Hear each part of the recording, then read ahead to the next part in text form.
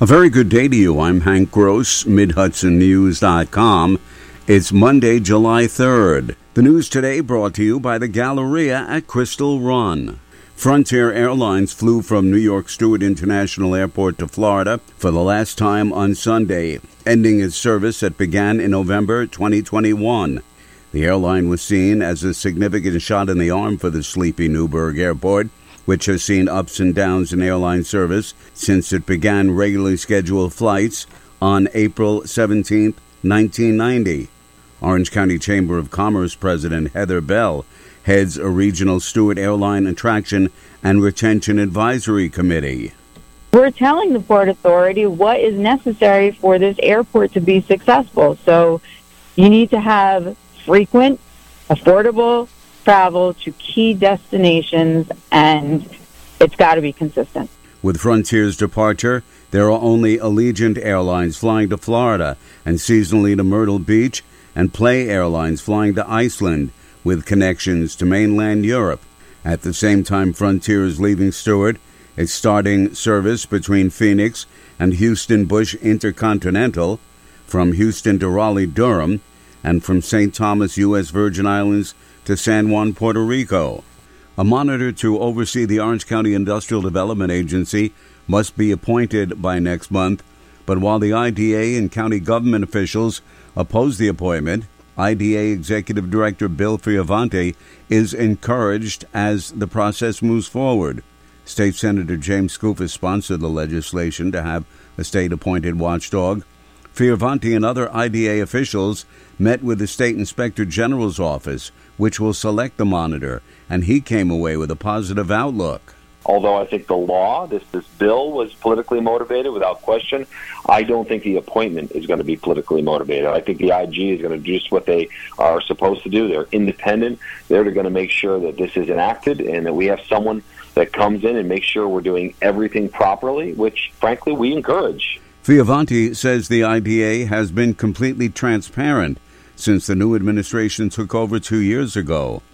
The law says the monitor will oversee the decisions of the IDA for 3 years. The IDA provides financial incentives for projects in the county. More news right after this.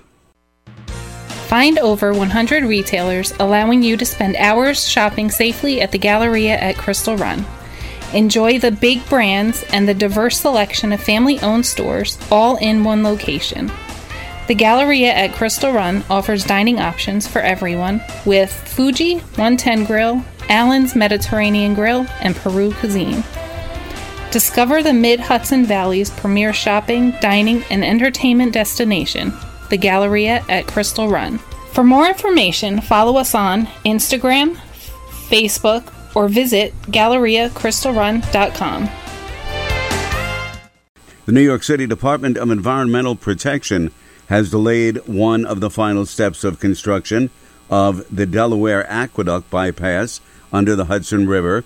The tunnel, about 700 feet below the riverbed, spans from the town of Newburgh to town of Wappinger and will skirt around a portion of the aqueduct, which will then be taken offline to repair major leaks, mostly in the town of Newburgh and the town of Wawarsing. That work was scheduled to begin this coming October and last up to 8 months, but it was pushed back to start in October of 2024. The shift in schedule was necessary to allow for additional pumps and related drain infrastructure and electrical support to be installed to keep the construction zone dry and ensure worker safety during the complex repair of decades-old leaks. Due to the COVID-19 pandemic, public health emergency being lifted, Garnett Health has made changes to and updated its COVID-19 policies. Masking is no longer required except for those visiting patients who have been diagnosed with or are suspected of having an airborne illness. Visitors are no longer required to show proof of COVID-19 vaccination or proof of a negative COVID PCR or antigen test, and COVID-19 vaccination is no longer mandated for employees or new hires. While the May unemployment rate in the Hudson Valley was at 2.8%, cities in the region continue to record the highest levels of joblessness, according to the State Labor Department. The city of Poughkeepsie and Mount Vernon each recorded rates of 4%. The city of Newburgh was right behind them at 3.9%. The city of Middletown recorded 3.4% unemployment.